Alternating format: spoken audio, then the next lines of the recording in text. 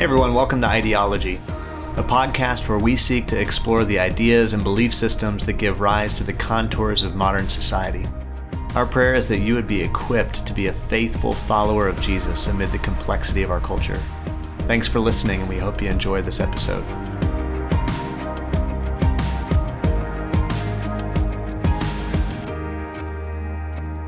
Hello again. Welcome to the Ideology Podcast. Mick Murray here with Drew Stedman, back from a 4-week hiatus for summer break. And we're excited to jump back into Season 2. Season 1 was a lot of fun to dive into, and appreciate your listenership, so many of you corresponding with us. It's been great to develop these relationships and to dialogue about these important topics. But before we dive in, Drew, you've been on a 6,000-mile not West Coast, but Western United States road trip. Did you guys get refreshed in the midst of traveling such long distances? Yeah, 4 kids in an RV for 5 weeks. I met several of you on the road, and we had an awesome time. It was quite the adventure. Had 3 tire blowouts, drove through a wildfire, and all the other makings of a wonderful family trip. But it was a blast. It was refreshing, and I'm excited to get back in on the podcast. Now, we're going to jump into today's episode here in a moment, but before I do, Mick, you actually launched a second podcast, and I'd love to hear a little bit more of what it's about and how we can find it. Yeah, it's great. It's called Meditations, and actually it's been a thought for about, maybe 4 or 5 years, as I have meditated on Scripture, just my own personal devotional life, and then brought some of those practices into the training context with my work and speaking, and have received good feedback in the past from these kind of meditative exercises and reflective, contemplative exercises. And so decided to turn it into a podcast, and it's been a fun venture for me personally, and already getting great feedback on it. So it's called Meditations. It's on all the major podcast platforms, and probably easiest to find it if you search my name with the word Meditations, Mick Murray. But yeah, I hope it is a blessing and a tool modeling how to kind of slowly, contemplatively reflect on the Scriptures. How often do you release new episodes? Yeah, right now I'm trying to do 2 a week, actually, because they're short. They're kind of mini podcasts, 6 to 11, 12 minutes or so. I don't know if I can keep that pace up of 2 a week, but certainly this summer I've got the bandwidth to get some content out there. And do you have any recommendations on how to best engage with it? Yeah, it's a great question, actually. So far, as I've gotten some feedback, I have one family, they said that they listen to it together as a family as they are winding down for the evening.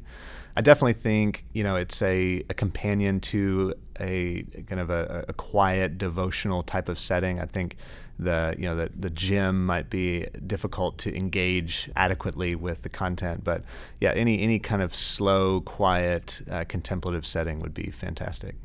So you can listen to Ideology at the gym or in your car, and listen to Meditations when you are at your house. There you go. And we've got your day taken care of. I got you covered. Awesome. Well, hey, I'm super excited about it, and make sure everybody get on this week and check it out. Meditations, and you can search Mick Murray.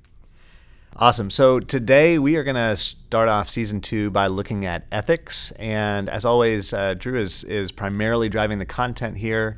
I'll just say, by way of introduction, this is a very hot button issue in our culture today. I think ethics is largely misunderstood. I was actually just looking up, I think words are important, and the Oxford Dictionary defines ethics as the moral principles that govern a person's behavior.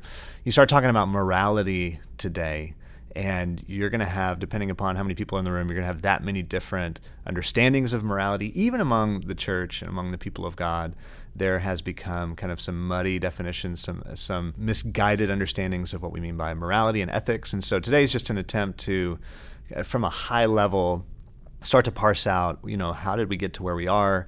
How can we, as the church, the people of God, move forward with clarity when it comes to ethics, the moral principles that guide our behavior, our conduct in society. So Drew, why don't you kind of take us in, start to unpack the idea of ethics? So where we've gone in this podcast, since the beginning is recognizing that there's no such thing as a neutral belief system, and that everybody lives within some kind of framework. And you can call that a religious belief, you can call that a belief system, you can call that a social imaginary. I mean, pick your name or your title for it. But this is how we interpret the world, and these belief systems are social. So there's something that it's not just I don't invent one for myself, but I receive one from my social environment. And that affects how I view a lot of things. And one of the major things that affects is my understanding of morals and ethics. And so another way of saying that is the way that you view morality and ethics is directly tied to your broader belief system. And everybody lives within a belief system. The challenge is that we live in a very pluralistic society, but there has to be some kind of cohesion that pulls us all together, and there's a lot of change going on right now. So you really see this clash when it comes to how we understand ethics. One way to look at this is in our language. And so I'll pick the word good. And the word good, it's an evocative word. Like, I want to pursue the good. And you'll see t-shirts like, I want to do good. And who's going to argue with that? Nobody's going to say that they don't want the good, I hope. Or, we even talk about the common good. So we use this word good a lot, and I hear it referenced a lot. But we actually need to take a step back and say, what does good actually mean? And then the bigger question is, who defines good? And that's where all of a sudden we start to have some issues. And so there's this implicit understanding that the word good has a fixed range of meaning. But I'd argue that it actually doesn't. And so, we build all kinds of social norms around this concept of good. And as long as we all agree on what is good, then those social norms make sense. But if we don't agree on what is good, then we're going to have some type of clash. And so, the converse is also true, that if we agree on what is good, there's also some type of agreement on what is bad. And typically, what is bad is ostracized, excluded, even punished. And so you can start to see, there's a lot of words like that. True, good, right, love, justice, all of these words have a range of meaning. And we have to ask the question, where do we derive that meaning?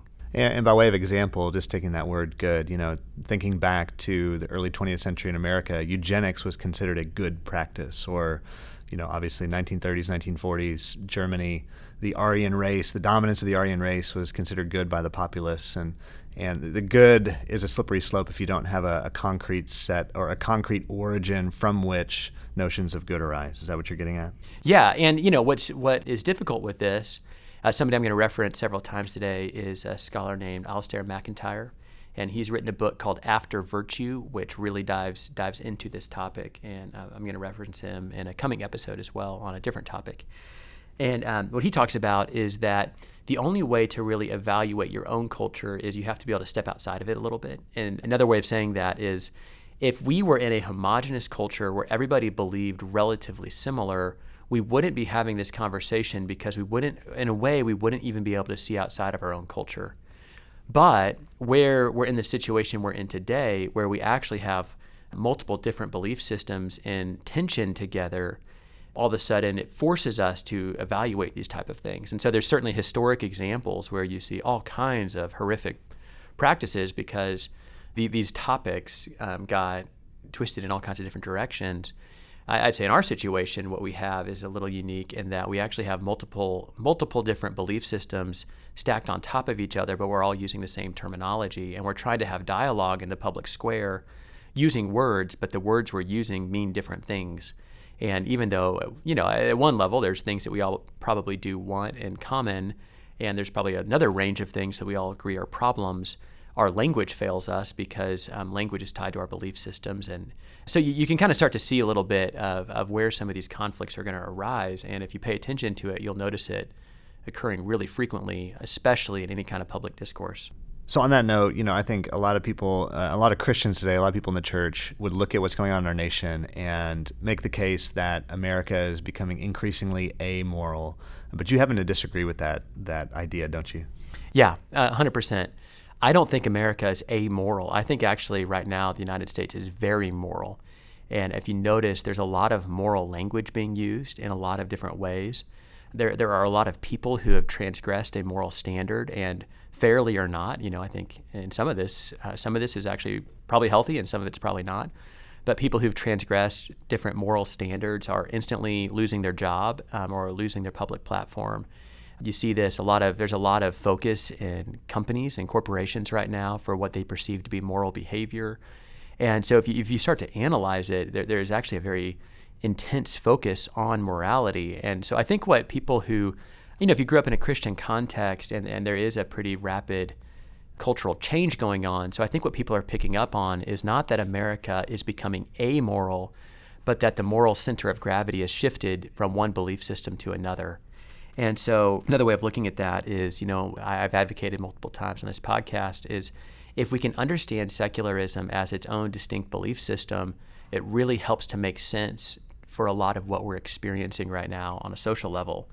And like any belief system, belief systems tend to be associated with some type of moral system.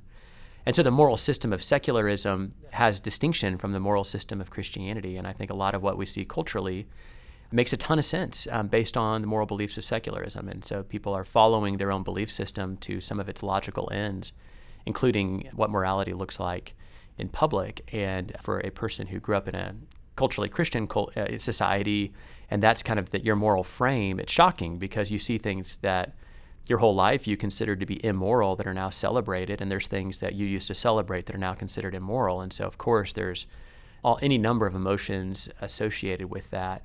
But it doesn't mean that our society is immoral. Really what we're looking at here is a new belief system that's taken root, and this is one of the symptoms of it. And not just celebrated, not just a new brand of morality, if you will, celebrated, but what we've observed is that, heretics or dissidents, anybody who dissents from the new morality is banned as a heretic, right? Yeah, I mean, if you use religious language, I would say societies throughout history, whether Christian or not, punish heretics. Apostates are kicked out of the public square. You kind of start putting some religious language on it, and I see a lot of those same traits that are happening in our society today. And I use the word near fundamentalist because there are behaviors that, similar to maybe some of the fundamentalist behaviors we saw in cultural Christian circles going back in the 80s especially. I see a lot of those same exact tactics being used now, but they're just being used by people in a secular belief system. And of course, there's still Christians that are doing some of those same behaviors. So that's where this gets really complicated. But to me, what it speaks to is kind of this near fundamentalist version of morality, and it's really seeking to heavily enforce a vision on the society as a whole. Yeah, and I think where our concern is where, as we look around, too many Christians are adopting this secular morality and many times are unaware that they're even adopting a secular version of morality. And by way of leading into this kind of idea, I'll use an illustration that I've been using recently as I've been discussing this with people is that I see kind of like two trees planted side by side, and one tree has its roots in the Judeo-Christian worldview, and its trunk kind of grows up out of those traditions and that version of morality, and then branches and flowers out into all these different expressions and nuances in society. Right next to it, you have a tree that has its roots in secular humanism and all of the tenets that we unpacked last season. And then the trunk that grows up out of those philosophies, and then it branches out into all these different areas of society. And there are some branches that overlap, let's say, to use an example like social justice, where you have a social justice that arises out of Christian virtue. And then you have this kind of what I would, this might be contentious, but put forward as a counterfeit social justice that arises out of secular humanism. Because actually, I don't think any true social justice arises logically out of humanism, but that's a conversation for another time. But the point is that where these branches overlap, I think some Christians have inadvertently crossed over from a Christian origin into this secular origin, and now are starting to progress down the trunk and into the roots, and have made a transfer inadvertently using Christian language, using what is ostensibly Christian virtue and Christian ethic, but actually it's arising out of a secular philosophy that has massive implications when you branch out further away from the Christian ethic. And I think it's leading a lot of people down a difficult and potentially destructive path. Yes, I love that illustration. I think that's a really helpful picture for people, and I'm going to just develop it a little bit. I think one of the challenges with the morality of secularism is that it is entirely originated within Christianity. So Western secularism is a religious development out of Christianity, and still holds a lot in common, and I would say owes much of its morality to the foundation it received in the church. And I think you could maybe look at this from the outside in and view it almost as a sect, or as a heterodox sect of Christianity. And so And if you take the tree analogy, what that means is the trees are pretty close together. So the overlap between branches are more extensive between these two belief systems. If we're talking about historic Christianity and Hinduism, those trees are more spaced apart. So there still probably is some overlap, but not nearly as much, which when it comes to things like morals makes it actually a lot easier to sift through it, because you can see, these two trees are pretty far apart, and I can have a lot of respect and love for people who think differently, but fundamentally, the internal logic of my belief puts me in a very different place. But that's the difficulty with Western secularism, is how much it owes to Christianity. And so pulling this into real life, I 100% think there are some very fair critiques of Christianity that have come to light in recent years. And, if you know me, I can be very, what's the right word for it? I can be pretty strong in my concern about cultural Christianity and a lot of the belief systems that originated out of this Western cultural Christian framework that I think has not served the church well in the long run, and I think has contributed to any number of problems. And, I think what you see with secularism is pointing out many of those different places, our complicity on issues of racial inequality or poverty, to name a few. And so, those are fair critiques. And sometimes, when you interact with people who believe different, they can point things out where there's a very healthy critique. And so I am not seeking to defend cultural Christianity nor whitewash places where cultural Christianity has not lived up to what it's called to be. The question from an ethical standpoint, though, is where do we base and work through the critique? And to your point, Mick, what we're seeing happen and what I'm noticing happen is people are looking at the internal logic of a confessional Christian belief system and ethical system that, is in Scripture and in the tradition, and they're looking at that, and they're evaluating practice. So you're looking at that, then you're looking at the actual practice, and so you can take. We'll take an example of people in extreme poverty in the church who aren't receiving any support. So that should be a scandal to the church. Like, as a church, we need to be considering how we care for the poor, and that's well attested in Scripture. That's also well attested in church history that's always been a concern. So I think it's entirely fair for us to critique our own practice in light of our Scripture and the tradition and ultimately the leadership of the Spirit. The difficulty that we're wanting to point out today is where people are taking a critique and they're actually critiquing Christian practice from the position of secular morality. And that's what we're observing happen a whole lot more. And so I might be critiquing the church's involvement with those who are extremely poor, but I start to do that from some other framework. And at that point, really what I've done is I've jumped belief systems and I've introduced something alien. And so you have two groups. You have some groups that are doing that very intentionally. They've converted to secularism, and now they're using their new belief system to call into question what they used to believe. And of course, we've addressed that. That's a different topic. What I'm trying to shed light on in today's episode is where Christians are doing that without realizing it. They're taking the talking points they get on the internet or on TV, or they're just not critically evaluating their own critique and doing so from a framework within and under the authority of kind of a confessional Christian belief system. Right. So you're suggesting that if you're basing your moral judgments on news bites, social media, then you're probably partaking in this form of kind of misguided morality, misguided ethical judgments. I actually started paying attention over the past year as there's a lot of ethical issues that have been raised, both politically, COVID response, of course, race relations, any number of issues that have come to the surface. They're all legit issues, so please hear me. I believe these are important conversations for us to have and prayerfully reflect and evaluate. But what I've started noticing, as people post stuff and articles are written and all of that, just taking the time to really analyze what you shared, Mick. Almost always I'll read something and there's an element of it that resonates with me, where somebody's pointing out something, some flaw, some problem, but then trying to identify what are they presenting as the overall framework by which they're evaluating that problem, and then what's the solution. And something I've seen happen for a lot of people is their eyes will be open to a problem, or there'll be something that is rightfully called attention to that needs to be addressed. And and if you've ever had that, and hopefully we all have at certain points of our life, it's like a light goes off in your head, and that's a good thing. But then what happens is everything else that went with the conversation suddenly kind of gets swept into that. So somebody might call attention to a problem in society. That doesn't mean that their overall analysis is right, even if they were correct in identifying a problem And it certainly doesn't mean that they're proposing a solution that's right, and that the solution they're proposing is in light with my overall belief system. And those are all things that I have to read and listen for.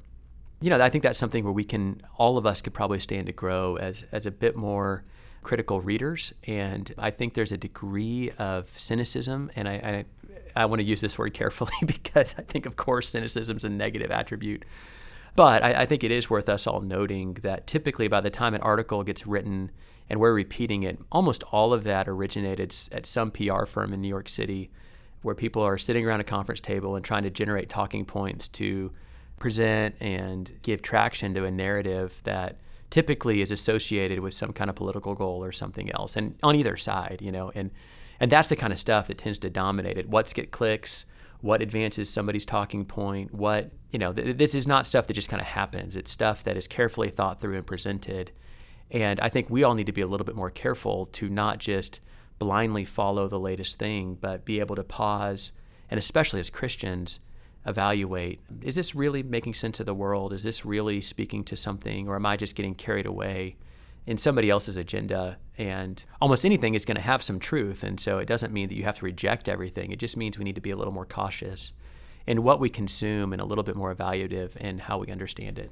So if I hear you correctly, you're saying to be critical without a critical spirit, to think critically, maybe that's a better way to say it, without having a critical spirit, that we don't have to be simply binary and this is all true or all false and this is all true or all false, but be able to think with a multi-frame about the world around us and to diagnose the issue, to think deeply about what's being presented, to consider the ethical foundation for why it's even an issue in the first place, and as a believer to go back to the biblical ethical foundation for how would or should we approach this as followers of Jesus, and then review the call to action, think critically about the call to action through that framework, that biblically ethical framework. Is that accurate, or is that fair? It's much better presented than how I said it. So yes, absolutely. And I'd say pay attention when you come across things like this that are often evocative, and so they evoke emotion within you. And I'd pay attention. What's the emotion it's evoking, and why? And even take the time to trace that back to our belief system, and then being aware of where there might be some contrast. So let's add a layer of complexity to all of this. And I know today's episode, we are kind of diving in deep, and next week we'll pick up the same topic, and I'll try to get a little bit more practical of some specific examples of this. But I want to add a layer of complexity that I've alluded to already, and we've certainly talked about before, and that's that we're in the midst of a massive cultural transition in which secularism is ascendant, it's growing, and confessional Christianity is being moved more to the margins. And I don't want to say marginalized. Of course, confessional Christianity still has a lot of cultural power in the United States, but the position it had at one point to advocate morals is, I think, being replaced and has been replaced by secularism as a belief system. So I'm saying that as an observation, not even fully as a lament. I've written about this in my book, The Gospel According to Culture, and I think when the church has had control of cultural power and morality, that those have not often been the best times of the church. And so I don't make that observation from a place of hopelessness. In fact, I think there's something about the church not having all the controls of power that can be very healthy. And so don't hear that observation as a call to us somehow taking back over all the cultural institutions. And that's not where I'm going with all of this. And I recognize where people have gone, and there can be some reluctance to listen to that observation. So I'm instead just viewing it purely as a cultural observation of where we are as a society, because I think if we don't understand what's happening, it's very hard for us to evaluate how to respond. And so I've advocated in the past and continue to advocate. I think the church, being faithful to be the church, is what's really important. And I think there are times where we try to seize the reins of power. It almost always leads to deep compromise. And I think actually some of what we're running into society today is where the church has been compromised, and we're having to deal with the fallout from that sin. So just to make sure people are clear in understanding why I make this observation. But that all being the case, I do think that is absolutely the reality. And so it's not just that we have a pluralistic society, but there's actually a shift occurring of who is able to set the moral narrative and who's able to have control over what moral discourse looks like has shifted in a remarkably fast timeline, for sure within the last 60 years, but even probably more deeply within the last 30. You could pinpoint any number of examples to show why that is the case. And so that's disorienting for all of us.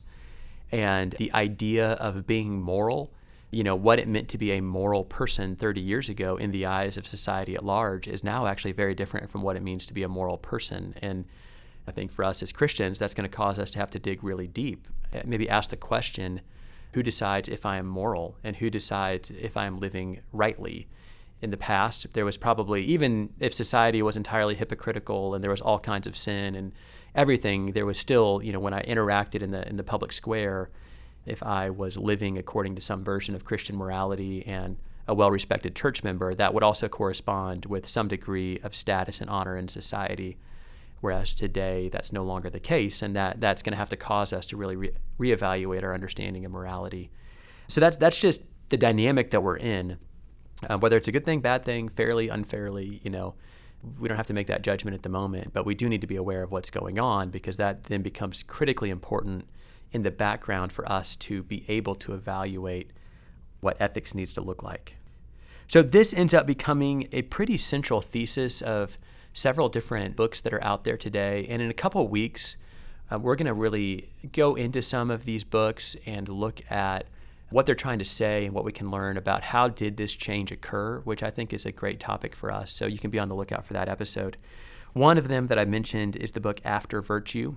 And the essential thesis of Alistair MacIntyre, what he is communicating is that our society, with all of the shifts that have occurred in our belief system, the grounding for our understanding of what is moral, it no longer has any form of stability, which makes it really hard for us to have any kind of ethical discourse. And he's going to go on to say that a lot of the morals in our society are still influenced by the ghost of the Christian heritage. Even though people have let go of the Christian heritage, they still have kind of these lingering understanding of morals, but the morals that are lingering are no longer anchored in anything. And that's created any number of problems, because it's not just that morals have shifted, but we actually don't have any way to ground the morals anymore. And something that you mentioned, Mick, and this would be MacIntyre would agree, is that the belief system that shapes the way that secularism views the world does not lend itself to morals very naturally. People try, but what MacIntyre would point out is what they're trying to do is justifying the Christian moral view, because they recognize that if you lose the Christian morals, it's going to create any number of upheavals in society, but the belief system doesn't have any way to reinforce the Christian morals, and so you're kind of stuck a little bit. And what he would point out is a lot of the angry discourse we see, and this is a book that was written in the 80s, so he saw a lot of this back then. A lot of the angry discourse we see is absent any agreed upon standard of truth. All we're left with is the ability to argument. And he uses the word shrill. It's like this shrill arguing about morals, whereas in past societies, they never questioned the morals. It just is what was. So there was no reason to argue about it. Now, we don't have any foundation anymore. And it really creates problems for us culturally. So, MacIntyre goes on to explain that the morals we hold today are at some degree based in our past beliefs, which means past Christian beliefs. But because these beliefs are no longer accepted in the public square, the morals no longer make sense. And he would point out that Nietzsche is the first to really fully grasp this, that there's no right and there's no wrong. What you have instead is power. And whoever has power gets to determine what is right and wrong. And so, the absence of an external standard, that's what we're left with. And you have to strongly assert your moral vision, because there's nothing beyond that. There's no universal truth. There's no foundation. There's no anything. And so it's really whoever can yell the loudest and whoever can have the most power is the one who gets to dictate the moral framework that the world operates within. And that is part of it, of maybe the intensity of even some of these conversations, because the stakes are tremendously high. If one group can win out, they really get to set the framework morally. And, we're going to unpack this next week, and this will actually, we'll kind of round out this episode for today and get into some of the implications for it. And I'll just end on this note. As a Christian, the great thing is I do believe there's an external foundation for morals, and I don't feel like we're left just to power. And that's the wonderful thing for those of us who follow Jesus, is we have an alternative to that way of thinking. But our society is predicated, or at least to some extent on some of these other influences, and it does then affect the conversations that we're able to have and what we come across as we all read and watch and listen, and it is shaped by a lot of these different forces. So I think the task for us as Christians is, how do we really diagnose what we're seeing in culture, and how do we recognize maybe places where we as Christians have not lived up to our own faith and to the standards and the teachings of Jesus, and those become great places of repentance and prayer and change. But how do we do that in a way that doesn't buy into this other narrative that's entirely based in power or, these other premises? And ultimately, I think what we're seeing in our society today is that the lack of foundation creates tremendous problems and emptiness and hopelessness. And I'll say for myself, as I watch what goes on in the world, I recognize we have a critical task of the church to present an alternative, to present something different, and bypass what I believe to be our increasingly flawed ways of understanding morality and really what it means to be human. And so there's a prophetic witness of the church, but for us to really do that, we're going to have to be very cautious to not adopt the moral framework of the society around us, even as we share a lot of same understandings. It's just they come from very different places. It's great, Drew. So maybe to try to summarize today as a setup for some more practical thoughts next week, another illustration that has come to mind recently is that morality today is like a big ball of thread that is all tangled and seems to have like 100 different starting and ending points. But actually what we're suggesting is that if you grab a hold of any one thread and then follow it back through all of its different branchings back to its origin, you're actually going to only find one of two origins for the most part in this culture, in this setting. And that is, again, the Judeo-Christian worldview and then this secular humanistic worldview. And that we're suggesting that all of our ethics, or at least the majority of our ethics and our morality today, finds its fountainhead in one of those two systems of belief. And the trick that Drew was explaining is that they've grown up quite close together, probably secularism in the shadow of the Christian worldview. And so there's a lot of overlap, and it's in those spaces of overlap, and probably partly in the church's weaknesses and places where it's been complicit with injustice in the past that has caused many to start to migrate over to this other worldview that seems to be this champion of ultimately these Christian virtues. And so what we're doing is calling the church to awareness, calling us to think critically about the messaging that's coming our way, calling us to evaluate the calls to action, to ensure that we are operating out of a firmly Christian basis for ethics. And by that, I would suggest the life, the teachings, the ministry of Jesus as a starting point for interpreting the rest of the biblical notion of ethics and morality, which is a whole different set of conversations. How do we look at the Old Testament, for instance, and extract our notions of morality and ethics from it, but certainly distilled in the life of Jesus. So we'll leave you with that thought today. Thanks for tuning in, and we will pick up this conversation on ethics next week in Ideology.